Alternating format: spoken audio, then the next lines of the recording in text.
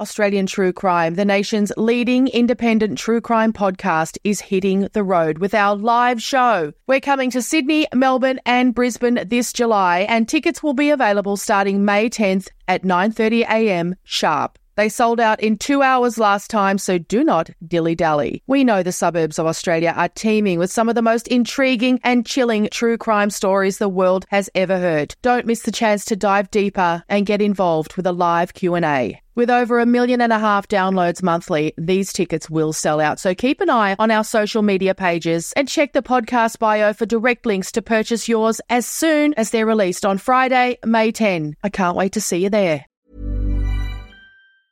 A lot can happen in 3 years, like a chatbot may be your new best friend. But what won't change? Needing health insurance. United Healthcare Tri-Term Medical Plans, underwritten by Golden Rule Insurance Company, offer flexible, budget-friendly coverage that lasts nearly 3 years in some states. Learn more at uh1.com. Hey there, it's Michelle Norris. I'm host of a podcast called Your Mama's Kitchen. When I travel, I'm usually looking for a way to find a taste of home when I'm not at home. And one of the things I love to do when I am at home is entertain. And Airbnb allows me to do that. When I was in California recently, I rented a house that had a great kitchen. And when we were sitting around the table, we were all thinking, we're in someone else's house. Someone could be in all of our homes as well. If you have a home, but you're not always at home, you have an Airbnb. Your home might be worth more than you think. Find out how much at airbnb.com/host.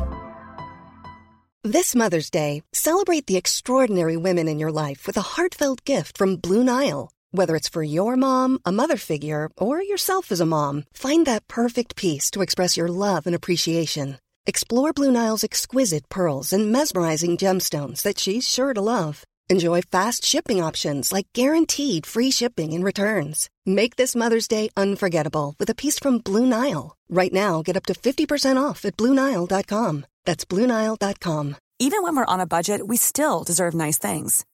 Quince is a place to scoop up stunning high-end goods for 50 to 80% less than similar brands. They have buttery soft cashmere sweaters starting at $50, luxurious Italian leather bags, and so much more. Plus, Quince only works with factories that use safe, ethical, and responsible manufacturing. Get the high-end goods you'll love without the high price tag with Quince. Go to quince.com/style for free shipping and 365-day returns. We acknowledge the traditional owners of the land on which this podcast is recorded. We pay our respects to their elders, past and present, and to Aboriginal elders emerging. The following podcast contains accounts of child sexual assault. Listener discretion is advised. You know, sometimes I'm down the shops and then I just sort of catch out of the corner of my eye this young woman in a wheelchair being pushed along and it's my Katie. You know, it's just, you know, hurts every time. Everything about it hurts, everything, all of it. You know, it's just heartbreaking. It's heartbreaking all the time.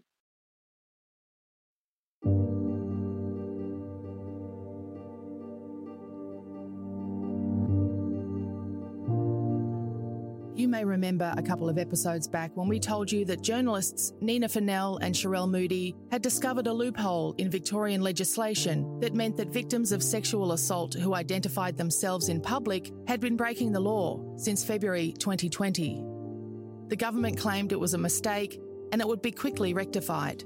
Well, hold on to your hats, because if the changes the Victorian government plans to make to those laws get through Parliament this week, every news article, podcast and social media post ever published about Jill Meagher, Eurydice Dixon, Aya Masawi and any other victim of sexual homicide will need to be taken down, and their names will never be spoken in the media again.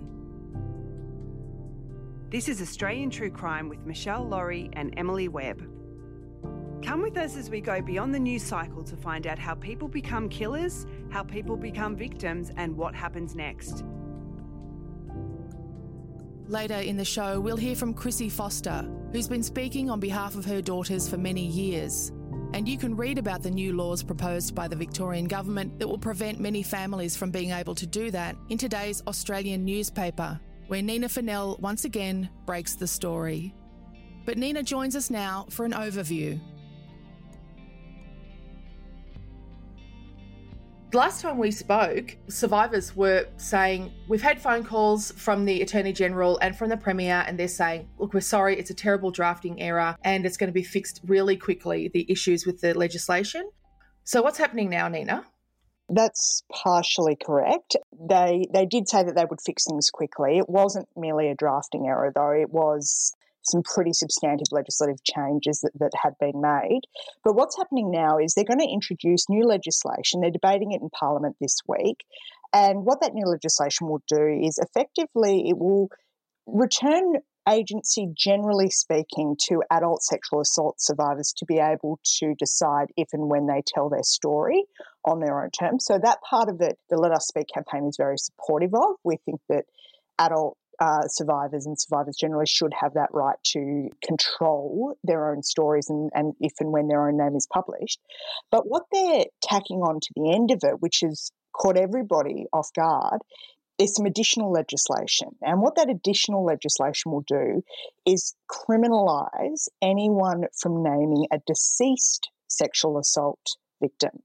So think people like Jill Meagher or Eurydice Dixon or Aya Misawa or any number of individuals who have taken their own lives post-sexual assault. And I know that in recent decades there have been some very prominent family members who have taken up the fight on behalf of their now lost children following suicide, particularly in cases of sexual abuse and clergy sexual abuse especially. And those families, along with families of people like Jill Meagher and Aya Misawa and so on, if they want to continue to speak out about their deceased loved one, they will now need to go back to court and fight for a court order to do that and actually prove that their case is in the public interest. So they're going to have to pass a threshold test, and that is a public interest test. They'll also need to demonstrate what the victim's wishes were, if known, if it was known whether that victim wanted to be identified in public prior to their death. Now, obviously in cases like Jill Meagher, that can never be known really. So it's pretty extraordinary that they would do this, and they haven't actually consulted with those grieving families before adding this on. So I'm dumbfounded, to be honest, that they could screw up so substantially the first time round in implementing a gag on living sexual assault survivors, and now they're going to fix the gag on living sexual assault survivors, but replace it with a different gag, which is on the families of deceased sexual assault victims. So if, for example, Tom Meagher wanted to talk about sentencing issues in relation to Adrian Bailey being out on parole when he attacked Jill Meagher, Tom's wife, he would not be able to name Jill in talking about that because he wouldn't have had her express permission before her death to do that, because she obviously had no way of knowing that she would ever be a victim of sexual assault and be murdered.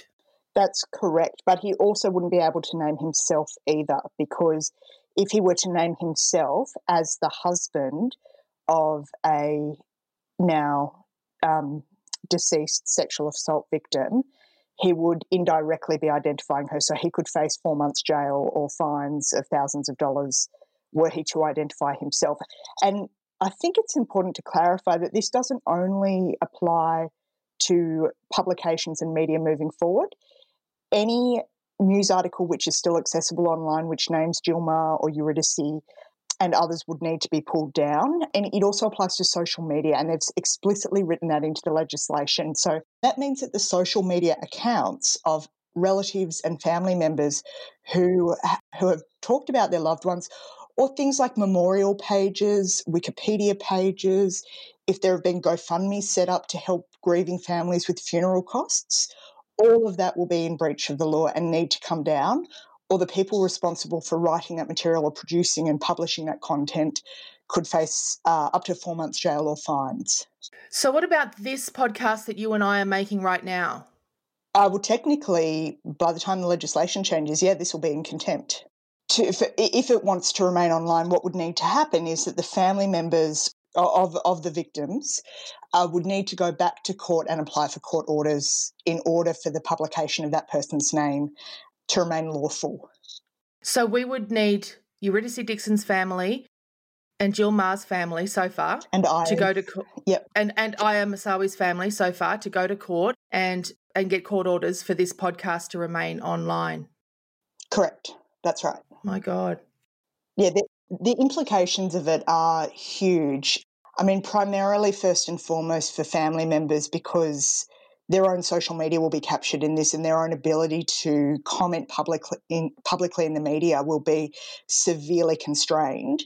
And, you know, we know that following these horrific cases, it is often the family members who do want to comment publicly on failings of the criminal justice system. So when you gag them and you prohibit them from entering into public debate or public space, you're actually shutting down important public discourse around where the criminal justice system needs to be improved and strengthened.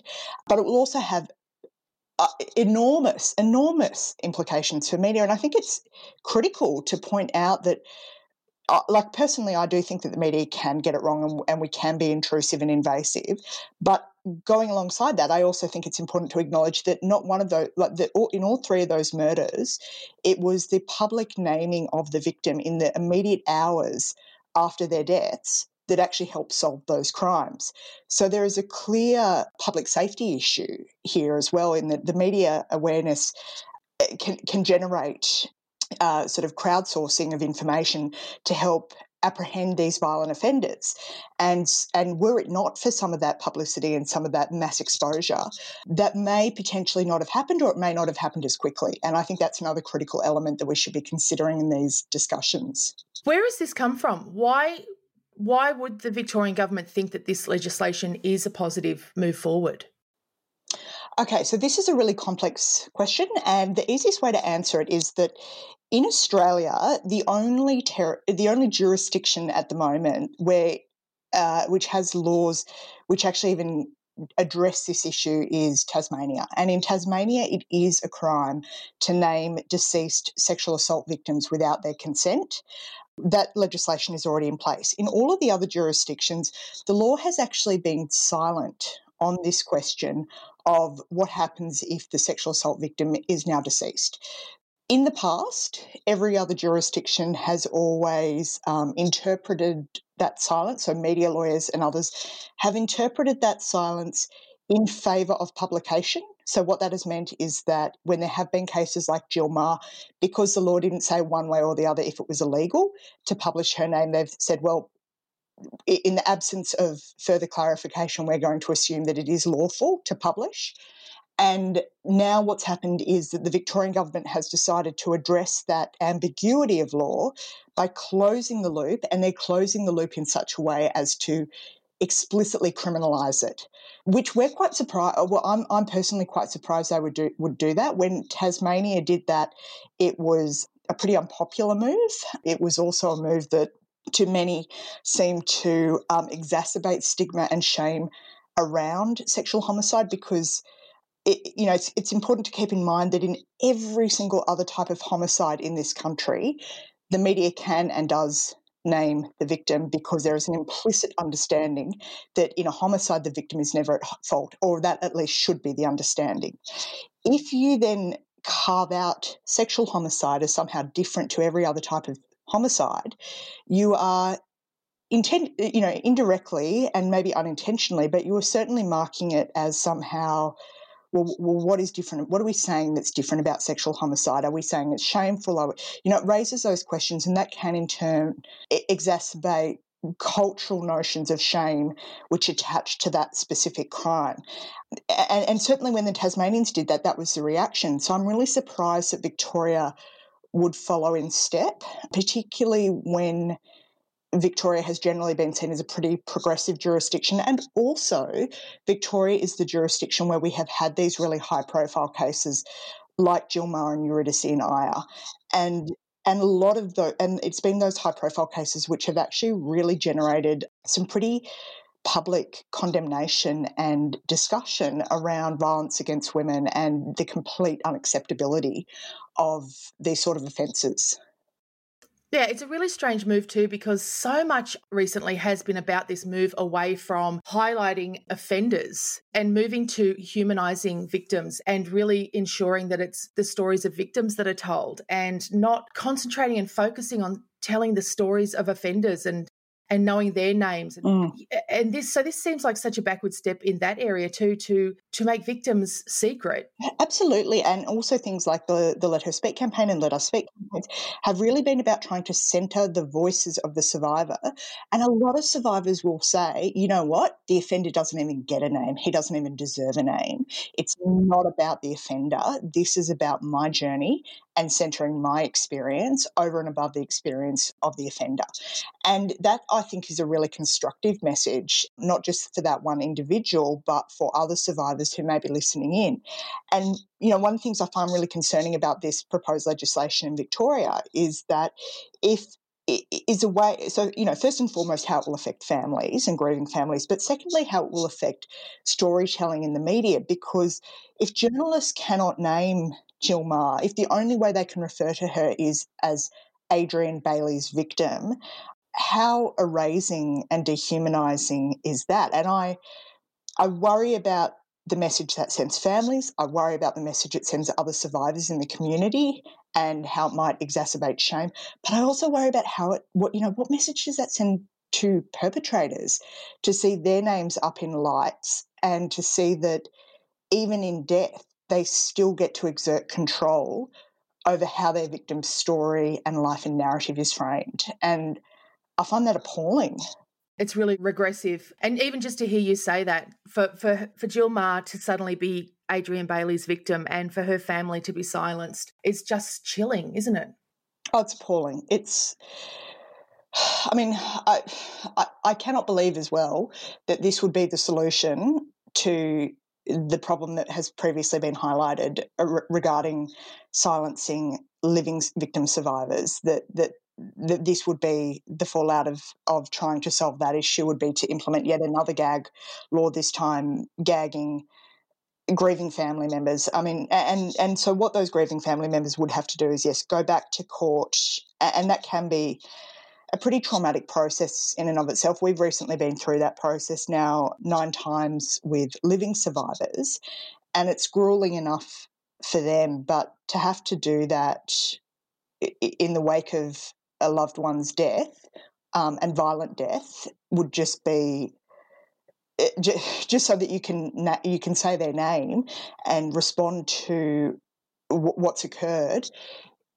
It kind of beggars belief. And I guess the counter argument, which is important to acknowledge, the counter argument is that that there are deep concerns around media exploitation of people who are in that period of who are grieving, and that there needs to be better protections for them.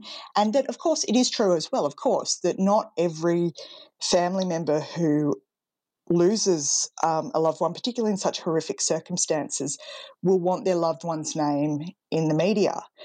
And also within families themselves, there can be division of opinion. There may be, and there can be, quite intense friction and tension around whether or not they want their loved one's name out there. But I'm just really not convinced that this is the answer of forcing the family back through the court system, and that if we want more ethical, responsible journalism that doesn't exploit people in times of grief or intrude on their privacy in such malicious ways, are there ways to actually try to regulate that don't involve the family being punished and having to go through the court system? It seems like an overcorrection.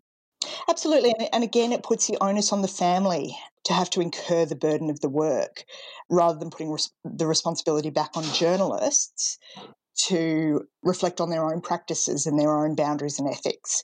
And so in that way, it's making the family again responsible, which I find troubling. Thank you to our patrons for helping us bring stories like this to your attention. You can become a patron at patreon.com/AustTrueCrimePod. Thank you, Mary Murphy, Fiona McVeigh, Kate, Claire Baker, and Belinda Ferguson.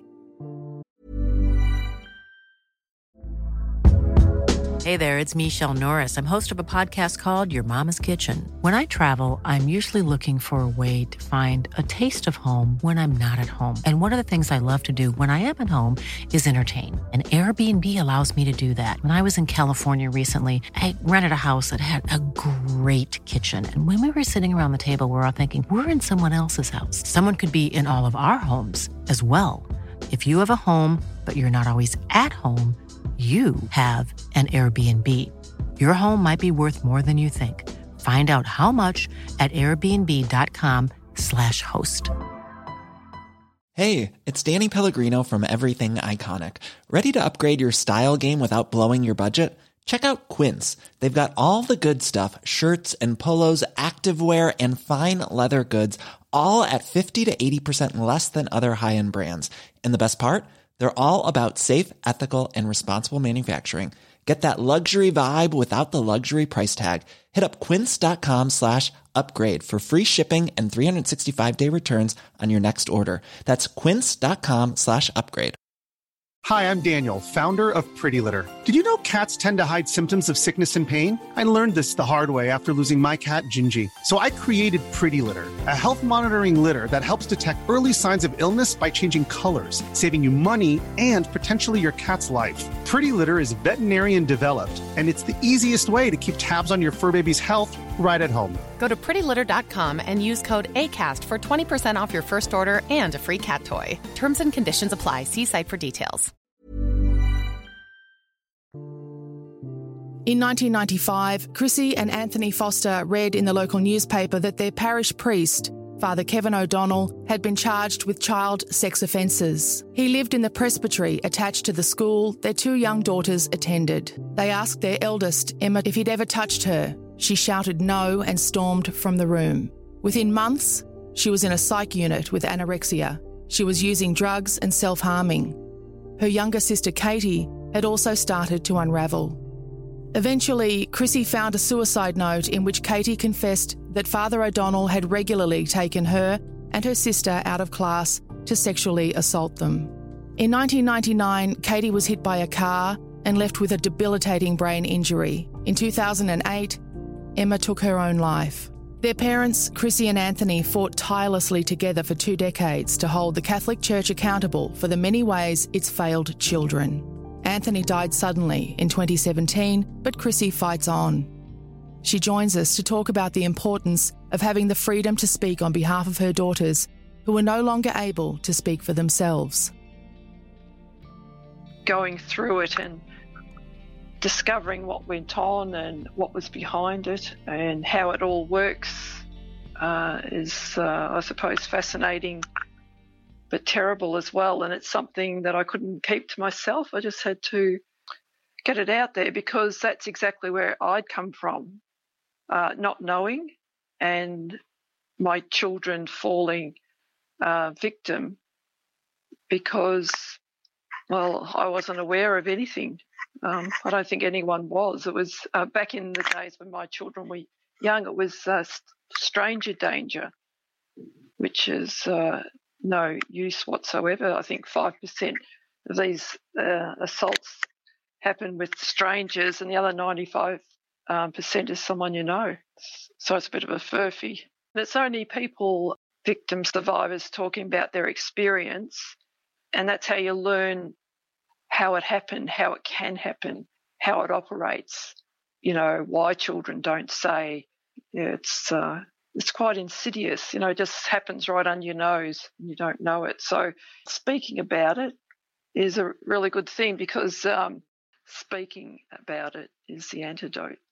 And the long-term repercussions, unfortunately, you're somewhat of an expert in, but the things that have happened in your family are not uncommon. You've lost one child to suicide, another to terrible accident, the result of binge drinking. Well, you know, Emma passed away when she was 26, but for 10 years, 13 years before that, she was suffering greatly. You know, she was self-harming. She was anorexic for over a year. You know, she got down to 44 kilos. She was 170 centimetres tall, so she was tall and just skin and bone. You know, and she used to cut herself, overdose on medication. It went on and on and on, and her life just spiraled down and down and down until the end, where she took her own life. And Katie, her effects weren't that severe, but it was just a very bad mistake, that she was binge drinking, and she ran out on the road and got hit by a car. So the repercussions of that was that she was in hospital for a year, and she's had 24-hour care ever since. So that was 1999 in May. So, her life is not what it should be, and everything that goes with that. It's just heartbreaking. It's heartbreaking all the time because of how she is. And, sometimes I'm down the Oakley shops, and then I just sort of catch out of the corner of my eye this young woman in a wheelchair being pushed along, and it's my Katie. It's just, hurts every time. Everything about it hurts, everything, all of it.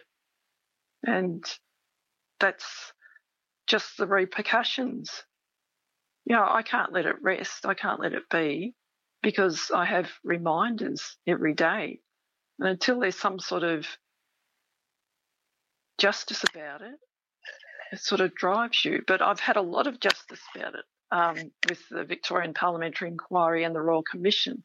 That was very soothing, because it was people in power looking at this crime and, believing it and doing something about it, taking action about it. And what more could I want? Just amazing, and very grateful to that. It gives Australia the opportunity to be the safest country in the world for children. We just have to follow the Royal Commission recommendations, and every state and territory is slowly doing that, which is amazing and wonderful. It again makes this proposed legislation all the weirder, doesn't it? It does. I really don't understand it. No one forced me to speak out. I just had to do it. I was in a rage, and when I understood how it operates, especially in the priesthood, I just had to, pursue that and expose it. And that's what I did. But that was my choice, and no one forced me to. And the same applies in the opposition, that if you don't want to speak about it, no one can force you to. And just from what Nina's saying, it almost comes down to like a family dispute. Within a family, some want it said and some don't. In the meantime, they're silencing everybody. And it really is, when you look at it, it's people speaking out, victims speaking out, telling what they've done to journalists, to the media, and that then going out to the general public, that has caused the outcry, which propelled the government into having the Victorian Parliamentary Inquiry, and then further the Royal Commission. And that's what's done it. And if this law silenced all those people, then we'd still have the priests and other people in other institutions sexually assaulting children. It's quite a disaster that this is happening, and it makes no sense. And I have to ask where this push is coming from, because it's not the Victorian government, because they've made so many changes. They are the best government in Australia for changing laws to help victims, to make it a more even playing field. So, and I know it's just an unintended effect of the law, supposedly, but it's just all very, suspicious or something. You're in the unenviable position, but you are an expert in this situation. You have been your daughter Emma's voice since 2008 when she died. How important is it to you to have been able to speak for her since then? Well, it's very important because as much as I don't like saying it all the time, you know, their story, it's been that terrible story, these crimes committed against innocent little children behind closed doors by someone who's a priest, a holy, supposedly ontologically changed man. And here he was doing it for 50 years to children, protected by the hierarchy who knew about him since the 1940s and 1958 and other complaints about him, and yet maintained in his job. It's absolutely mind-boggling, hair-ripping out, you know, fury. I know that you lost Anthony way too young in 2017, and so now you're fighting on alone. And so, again, the thought of families having to go to court now to get court orders to just keep doing what they've been doing is heartbreaking, isn't it? To have to go through another legal process, another spend money on legal fees and all of that kind of stuff. It is. Yeah, it just seems another blow against victims. I mean, why are we always on the receiving end? You know, where are our rights? Where are the rights of the children? You know, just because they were children doesn't mean they don't have rights.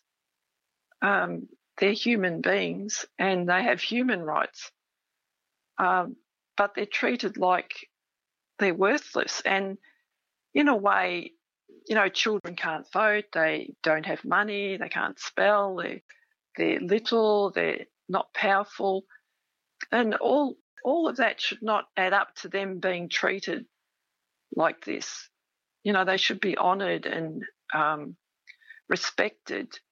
And yet this happens when they're children, and it's battle after battle after battle.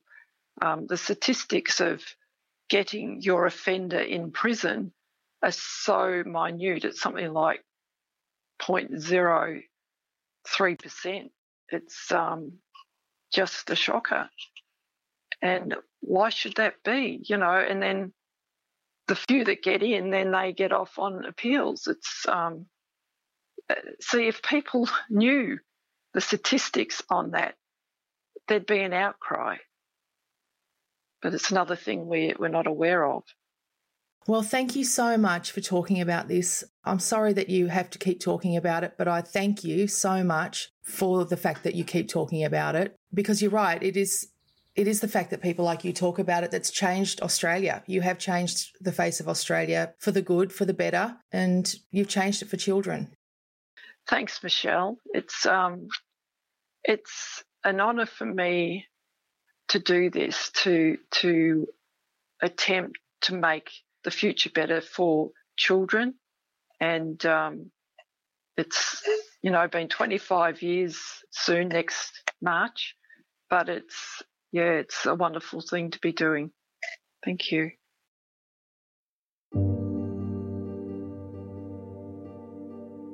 Thank you to our guests, Nina Fennell and Chrissy Foster. The Let Us Speak GoFundMe campaign assists survivors in many ways, including with legal fees in dealing with Victoria's laws. There's a link in the show notes to this episode and on our Facebook page to help you if you'd like to contribute. Thank you to patrons Lizzie D, Ash Glasscock, Renee Mikeda, Emily Marsh, Lydia and Bree Francis. And thank you for downloading this episode of Australian True Crime, made in association with the Acast Creator Network. We'll be back next week.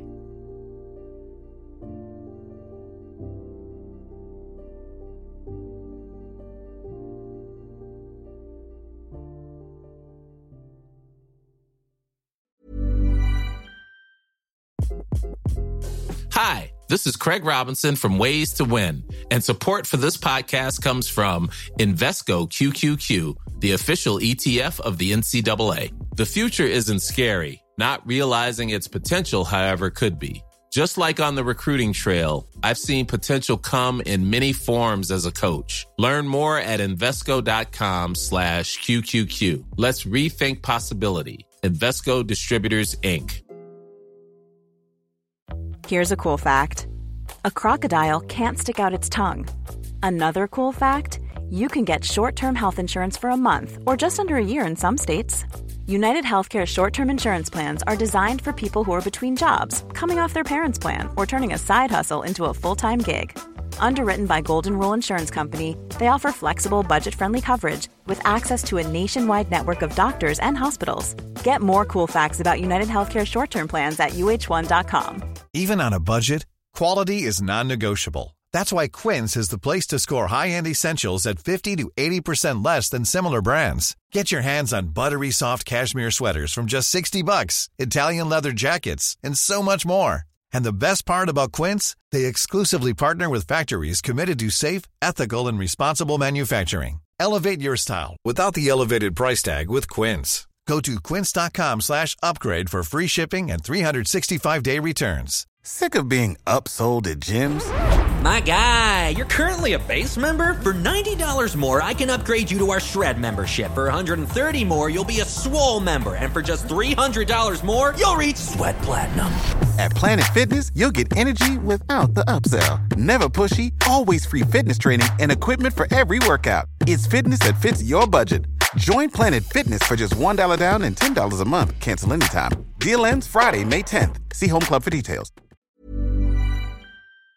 Australian True Crime, the nation's leading independent true crime podcast, is hitting the road with our live show. We're coming to Sydney, Melbourne and Brisbane this July, and tickets will be available starting May 10th at 9:30 a.m. sharp. They sold out in 2 hours last time, so do not dilly-dally. We know the suburbs of Australia are teeming with some of the most intriguing and chilling true crime stories the world has ever heard. Don't miss the chance to dive deeper and get involved with a live Q&A. With over 1.5 million downloads monthly, these tickets will sell out. So keep an eye on our social media pages and check the podcast bio for direct links to purchase yours as soon as they're released on Friday, May 10. I can't wait to see you there.